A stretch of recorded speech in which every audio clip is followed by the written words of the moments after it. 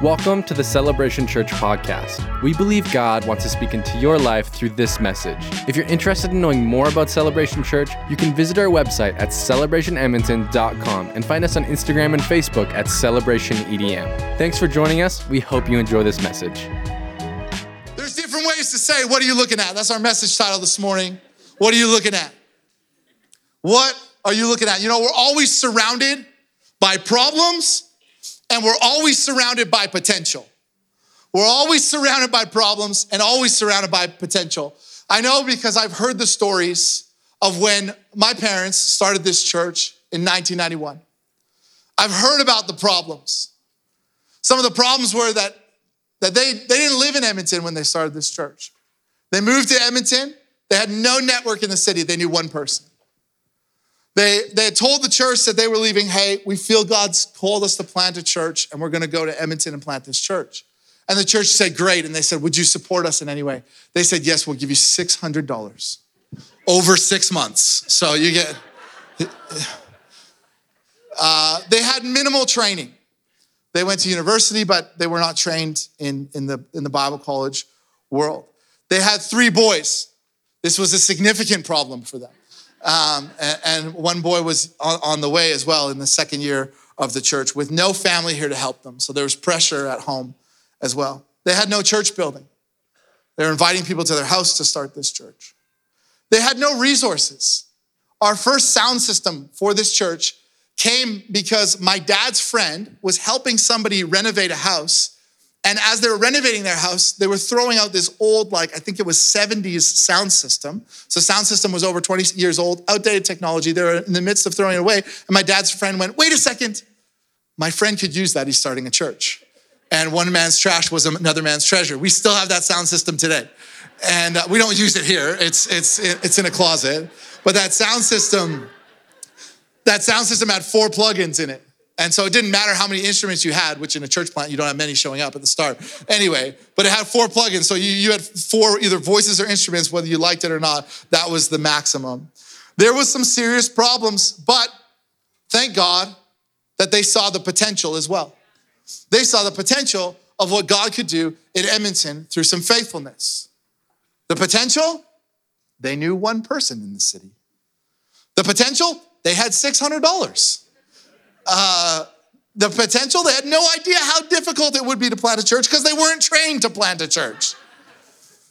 More potential, they had 3 volunteers before they ever announced anything about the church starting. And the children's program was already growing.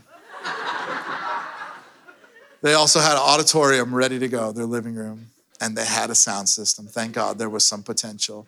There was problems, but there was also potential. I'm so thankful for their faithfulness in getting to walk through the potential of what God would do.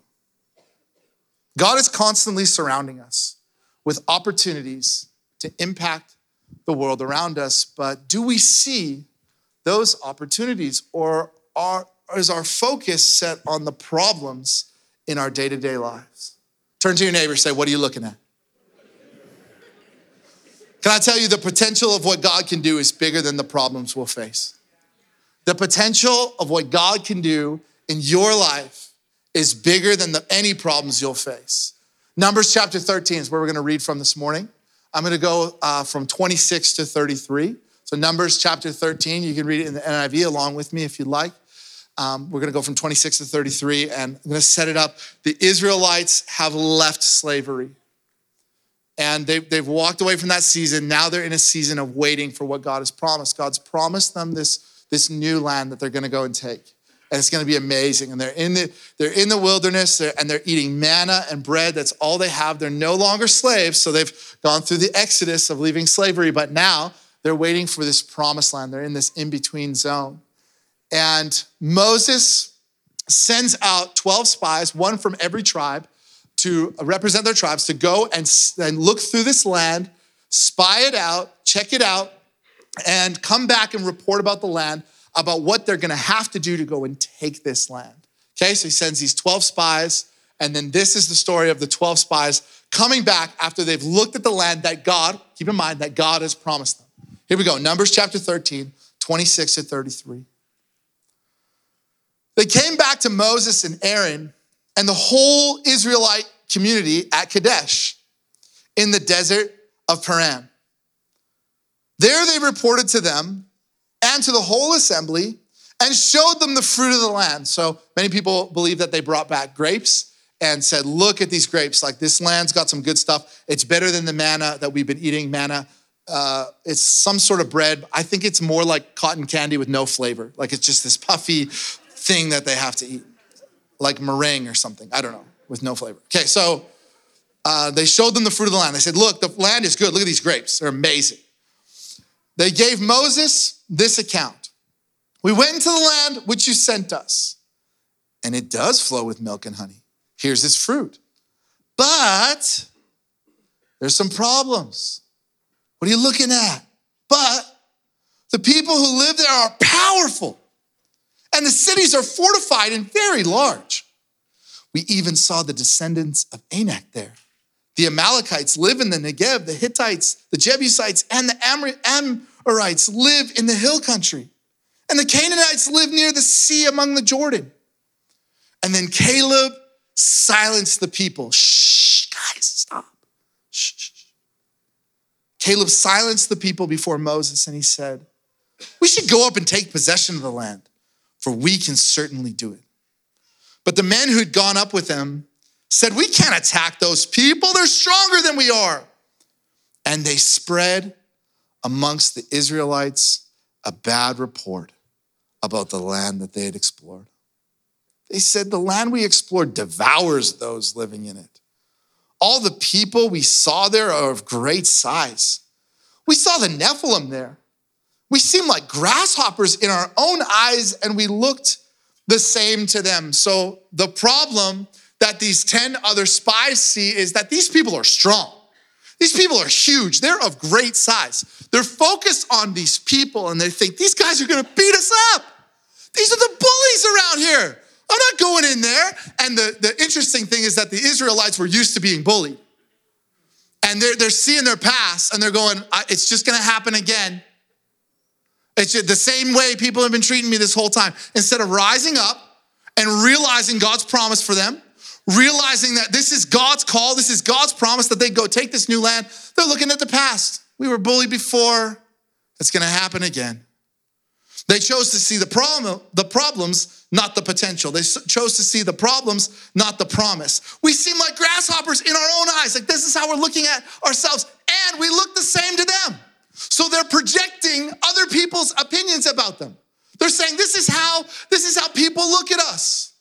Come on, we do this, don't we? I don't know about you, but I do it. Sometimes we put words in people's mouths. Here's what we often do. We put thoughts in other people's minds. We put thoughts in other people's minds. That's what they did. We look like grasshoppers. Who told them they look like grasshoppers? It doesn't say that in the text anywhere. But that's what they're saying. We look like grasshoppers compared to them. Nobody thought anything of us. I remember at my old job, I struggled with this big time. That I thought nobody wanted to hear from me. Nobody wanted me to add value. Just sit there and do your work. Don't get out of line. I remember on one side of my desk, I had this desk here, and there was a hallway behind me. And on one side of my desk, I had all the big shots in the company. All the head salespeople, the CEO, the manager, all the letters I didn't even understand at the time. There's something C, something this. And so all these big shots on this side in their offices. And then I had a boardroom on this side of me, on the right of me. And so they'd have to walk back and forth, and the boardroom was quite close, so I could hear them in their meetings, enjoying their nice coffees while I drank the gross coffee that the other salesman made with me. And I remember starting to sit there and tell myself what these people thought about me. I remember thinking, oh, they don't want to hear from me. They don't want to hear, I'm the one who talks to the customers. You guys don't even talk to customers. I know what's actually happening here. And thought they looked down upon me. They thought nothing of me. But I needed to stop putting thoughts in their minds and start adding value into their life. Knowing, why wouldn't I add value to these people or believe the best about these people? Because God wants to promote me. My finances are blessed. God favors me. God provides for his children. I see how he clothes the lilies of the field. He's going to take care of me. Can I just tell you that if this is going on in your life, you're not crazy, you're normal, But when you go to work tomorrow, you got to know this. God wants to bless you.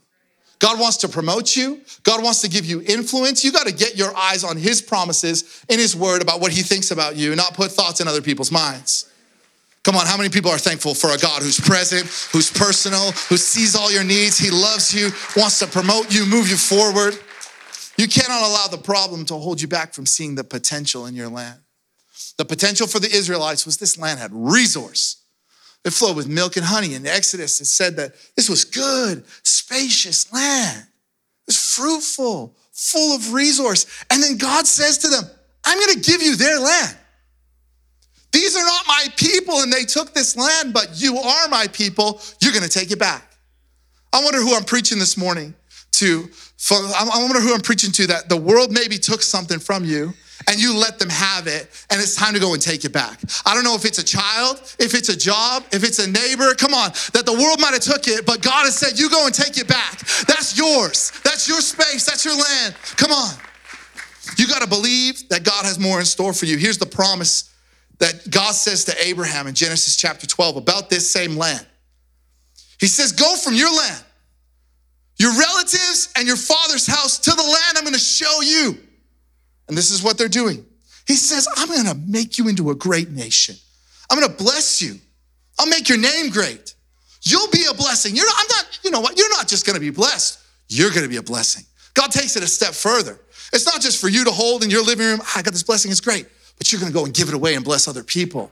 People are going to be impacted by a blessing that I'm going to bless you with. I'll bless those who bless you. I'll curse those. I'll curse anyone who treats you with contempt. And all the people on the earth will be blessed through you. You're my people.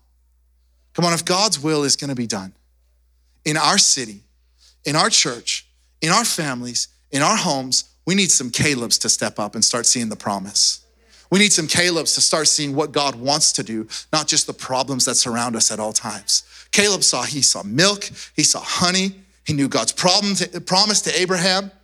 And what did he have to do in order for them to push forward? What did he have to do? Shh. Hey, let's calm down a little bit. Yeah, I see these problems are big.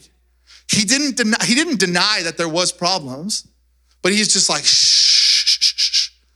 Let's get some things, let's get some new perspective on this. I wonder what kind of noise will you have to silence in order to see God's promises come alive in your life? What kind of noise are you going to have to silence for God's promises to come alive in your life? Maybe the noise you're going to have to silence is some people in your life who just speak so much negativity. And they just want you to hear the gossip. They want you to hear what they think about this person and that person. And you're just going to have to say, shh. Shut up. You know, this is something I've had to learn to teach myself. I'm always reminding myself of how it went bad last time, what that person said last time, how you messed up this time. Sometimes I'm just like going into a day or a moment, even waking up, I just have to be like, Joel, shut up. When you're reminded of how you messed up in the past and you're scared about what's going to happen in the future, sometimes you just be, shut up. When your brain is reminding you of how inadequate you are for the situation you've been put in, sometimes you just got to shut up. When a police officer asks for your license and registration, come on. The Lord wants to bless me, take care of me, sir. Ma'am, you're going to have to leave me alone. Do not do that. But do you know who else was inadequate? Paul, persecuting Christians before his experience with Jesus. Paul, you had no business doing what you did for the church, setting us up on it. Like, he had no business being used by God the way he was. What about Peter? Makes all sorts of silly mistakes and ends up denying Jesus. And he isn't even self-aware enough to know that he's going to do it. Like, this guy is inadequate. Jesus is like, hey, Peter, you're going to deny me. He's like, no, I won't. I'm the best, man. I walked on water. No, you're going to do it. And sure enough, he did. Inadequate. Moses couldn't even speak properly. And Moses is the guy who has to intercede for all God's people, the Israelites, with God. He couldn't even speak properly, yet he's the only one who could speak to God on behalf of all the people. Come on, God uses inadequate people. How about Esther? Esther, an orphan, nobody wanted her. She ends up being queen over all those people. Come on, God uses us in our inadequacy. How many are thankful for a God whose power is made perfect in our weakness? So good. Stop telling yourself you're inadequate. Remind yourself that God uses inadequate people. So Caleb says we should go up and take this land. We can do it. I don't want to hear these problems anymore. I'm moving on. Why? Because if you're stuck on the problem, you may never see the promise. Turn to your neighbor and say, what are you looking at? Oh, that was too Canadian. We got to get angry and aggressive. Other neighbor, come on. What are you looking at? God's problems are too big and too important for us to sit here and listen to negativity and focus on negativity. Your potential is bigger than your problems this morning. I don't know what problems you have. They might be great, but God's potential in your life, the potential for you to do great things for God, the potential for you to move forward is just so great. You can't focus on those problems too much. No, I'm not saying, don't pay the credit card, okay? I'm not saying just ignore those things. I'm just saying sometimes we focus on those things so much that God is trying to do something incredible and we completely miss it because we're just focused on the problem. Whether it's a relational problem, there's conflict, there's unmet expectations or miscommunication. And we just get so focused on that miscommunication. We're just like, we add so much to miscommunication, don't we? You didn't text me because you hate me. I didn't text you because I'm dumb. Like let's be real. Whatever the problem is, distracted. Sometimes we get so distracted. And our problem is that our car isn't as nice as the neighbor's one. We get so distracted by desires of the flesh, consumerism, what we want, not what God wants. We get distracted by shame. Shame from what we've done. It starts to cloud our vision of ourselves. And we don't see ourselves how God sees us anymore because we're so distracted by these things. And what happens is we end up ruminating on the problem. The word ruminating comes from, I believe, it comes from cows. Cows have 4 stomachs. And you ever see a cow, they're always chewing, right? They're always chewing because they're ruminating. They eat the food, goes in the first stomach, comes back up, they eat it again, goes back down. It's disgusting, but this is what they do. What else are they gonna do? They just ruminate. That's all they have to do in life. Thank God you're not a cow. But we do this too. And we get stuck chewing on whatever situation we're going through, whatever problem it is, and we get our eyes fixed on the problem, not what God is doing, not the promise for our life, not the potential for our life, and we miss out on so much and we waste so much time. How many people have heard of the company Laugh-O-Gram Films? Not many. Anybody heard of Laugh-O-Gram Films? Laugh-O-Gram Films. So Laugh-O-Gram Films, you probably haven't heard of it because it went bankrupt 100 years ago in 1923. And they tried some stuff. They made some mistakes with how they managed some of their money. And you'd think like, after going bankrupt, and not just going bankrupt, they were backwards. They were bleeding money. And it just didn't work out. So Laugh-O-Gram Films goes under. And you think if you have a bankrupt film company, should probably maybe try something else, right? Try doing something else with your life, a bankrupt film company. But sure enough, Laugh-O-Gram Films was started by Walt Disney. And Walt Disney could have been stuck on the bankruptcy. Instead, he tried again. You might be like, don't be bringing up Walt Disney, okay? People have different views of Walt Disney, but we went to Walt Disney's, a museum, and I saw his baptism certificate, okay? So I can use his stories this morning in church.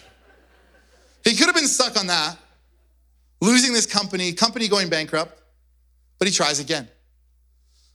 5 years later, he's got this character after so much failure in Walt's life. 5 years later, he has this character named Oswald the Rabbit. And he'd been sort of leasing Oswald through this other guy to this company, and they were using Oswald in some of their films. And he's finally making some money.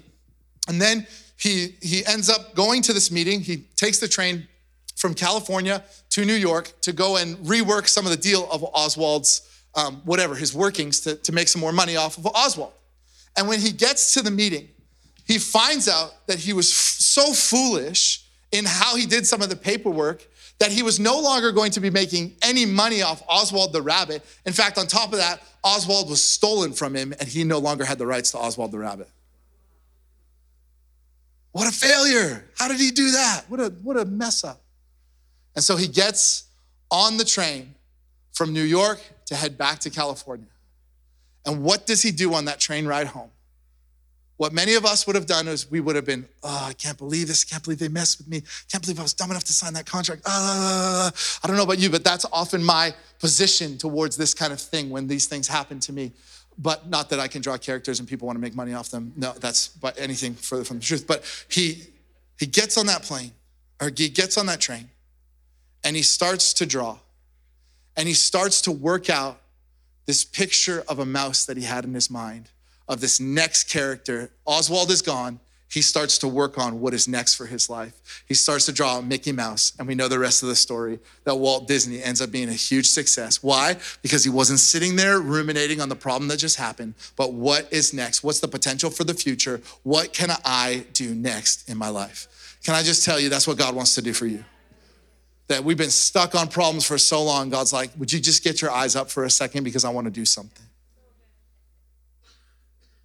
Whatever pain you're going through makes you qualified for a better future. The Israelites were so unqualified. The only thing that qualified them was God. It wasn't their strength. It was that they were God's chosen people, just like you and I. And if you trust God by going into the battle, you'll see his promise in the end. Those 10 other spies, they died in the desert. In fact, their whole generation missed out on the promised land because they were so fixed on the problem. But Caleb saw the promise of God for his life. And he's like, hey, we're gonna have to fight through some stuff. There's gonna be some suffering. There's gonna be some giants, and it might be a fight, but I know what God has promised for us. It's currently comfortable here in the desert. We got stuff to eat. God's still been gracious even though we're in the desert. But God has promised something better than a desert. God already promised the land would be theirs. They had to go and take it. And our tendency often, God will promise us, we'll get these sort of these visions, or God will, give something, or you'll maybe have a word spoken over you by somebody, or maybe you just have a dream in your heart and you see the end result.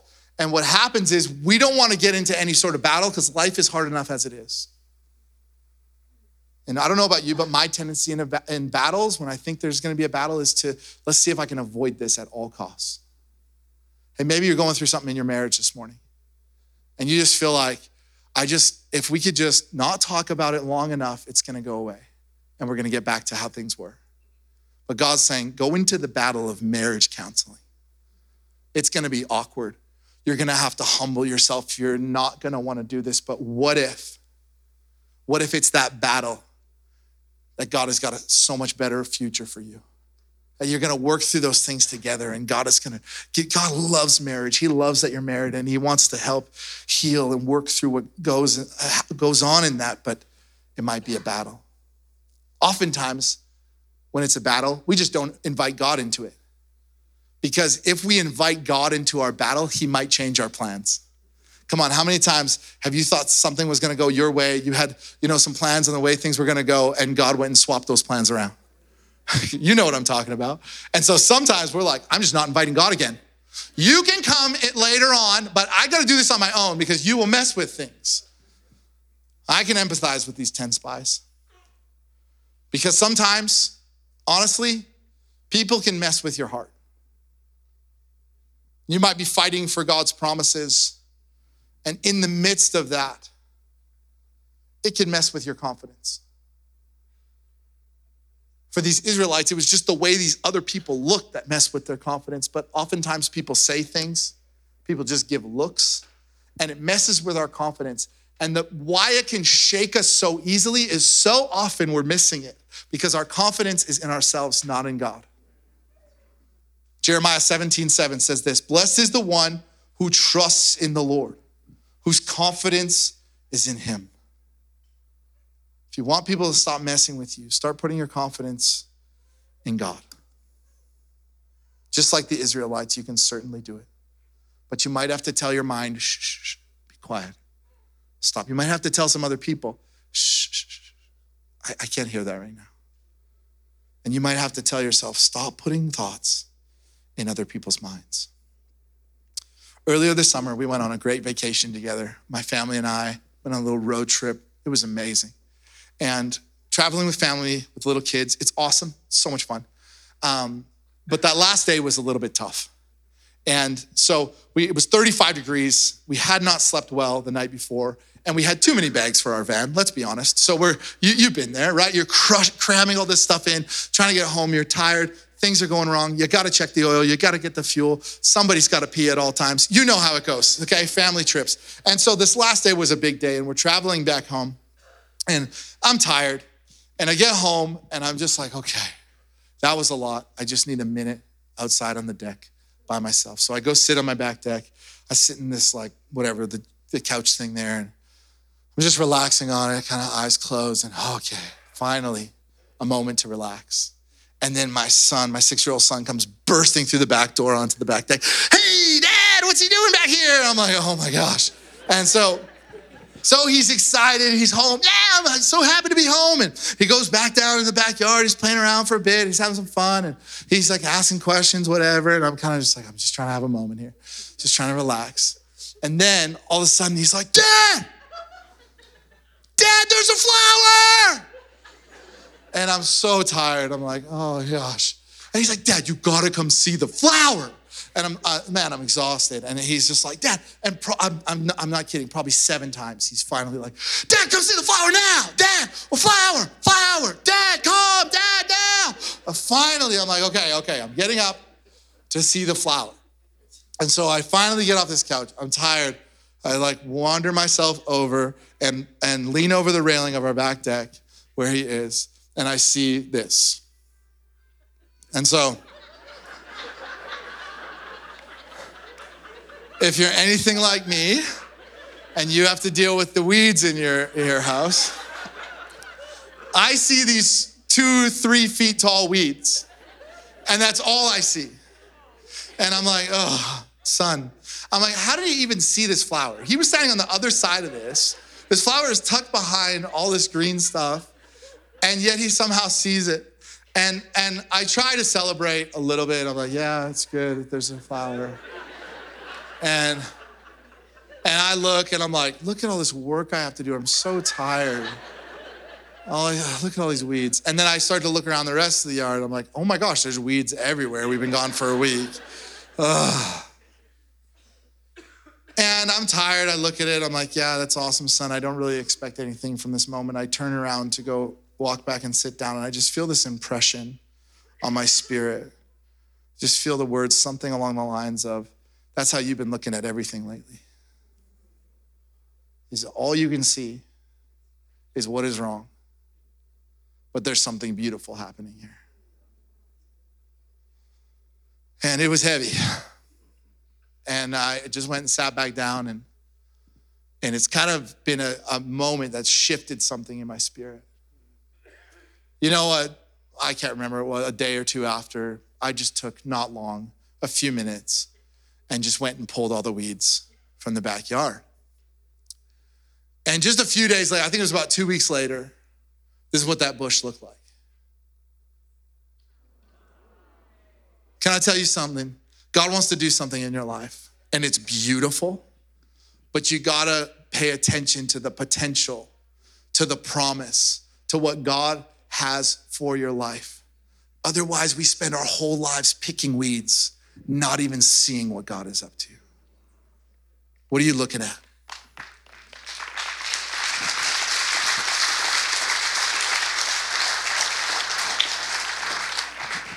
What will you choose to see in your life?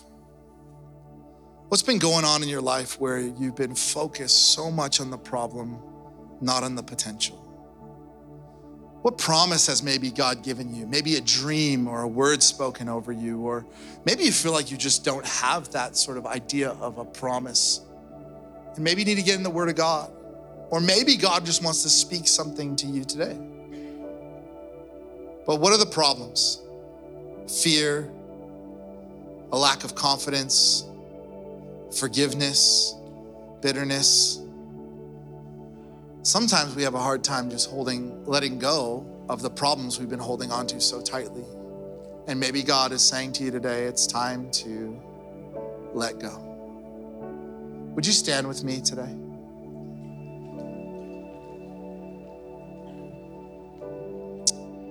I'm so thankful for the story throughout the Bible of how God is constantly trying to make a way to be with his children.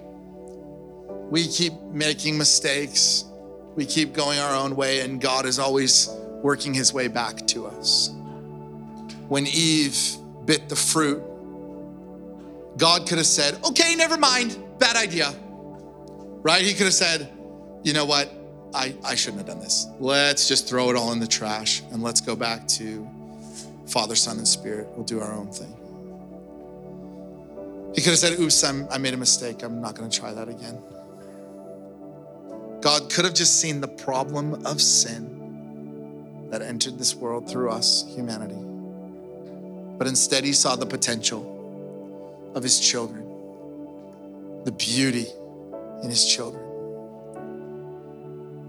And the moment that Adam and Eve took the fruit, God knew there was still potential for a great future for us. God knew he was gonna need to send Jesus to come and make a way for us to be with him. God knew there was a problem, but thanks to Jesus, there is a solution. He is the solution. Would you bow your heads and close your eyes this morning? Thank you, Jesus, that you meet our needs, that you care for us, that you meet us in our pain, and that you're the solution of our connection to God, of our right standing with God. It's not about what we do, it's about what you've already done. And I want to just quickly pray over you if you feel like a heaviness or you feel like this word was for you. God, thank you for your people. Thank you for your promises. Thank you for a better future. Thank you that we're becoming closer to you. Thank you for your Holy Spirit, God. The Spirit of God to be the Spirit of truth to us, to be the comforter, the guide, the advocate who goes to you on our behalf, reminding us of what Jesus has done on the cross for us. God, help us to forgive.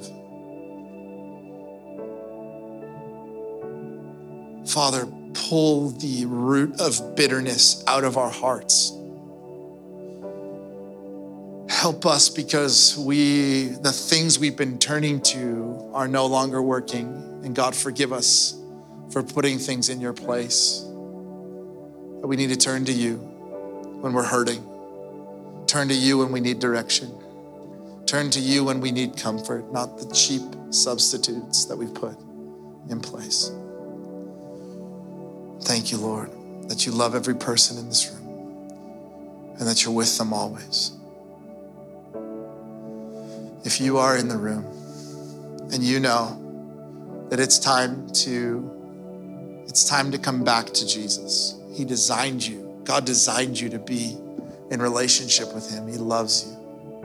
And in his word, it says, if you believe in your heart and confess with your mouth, you will be saved.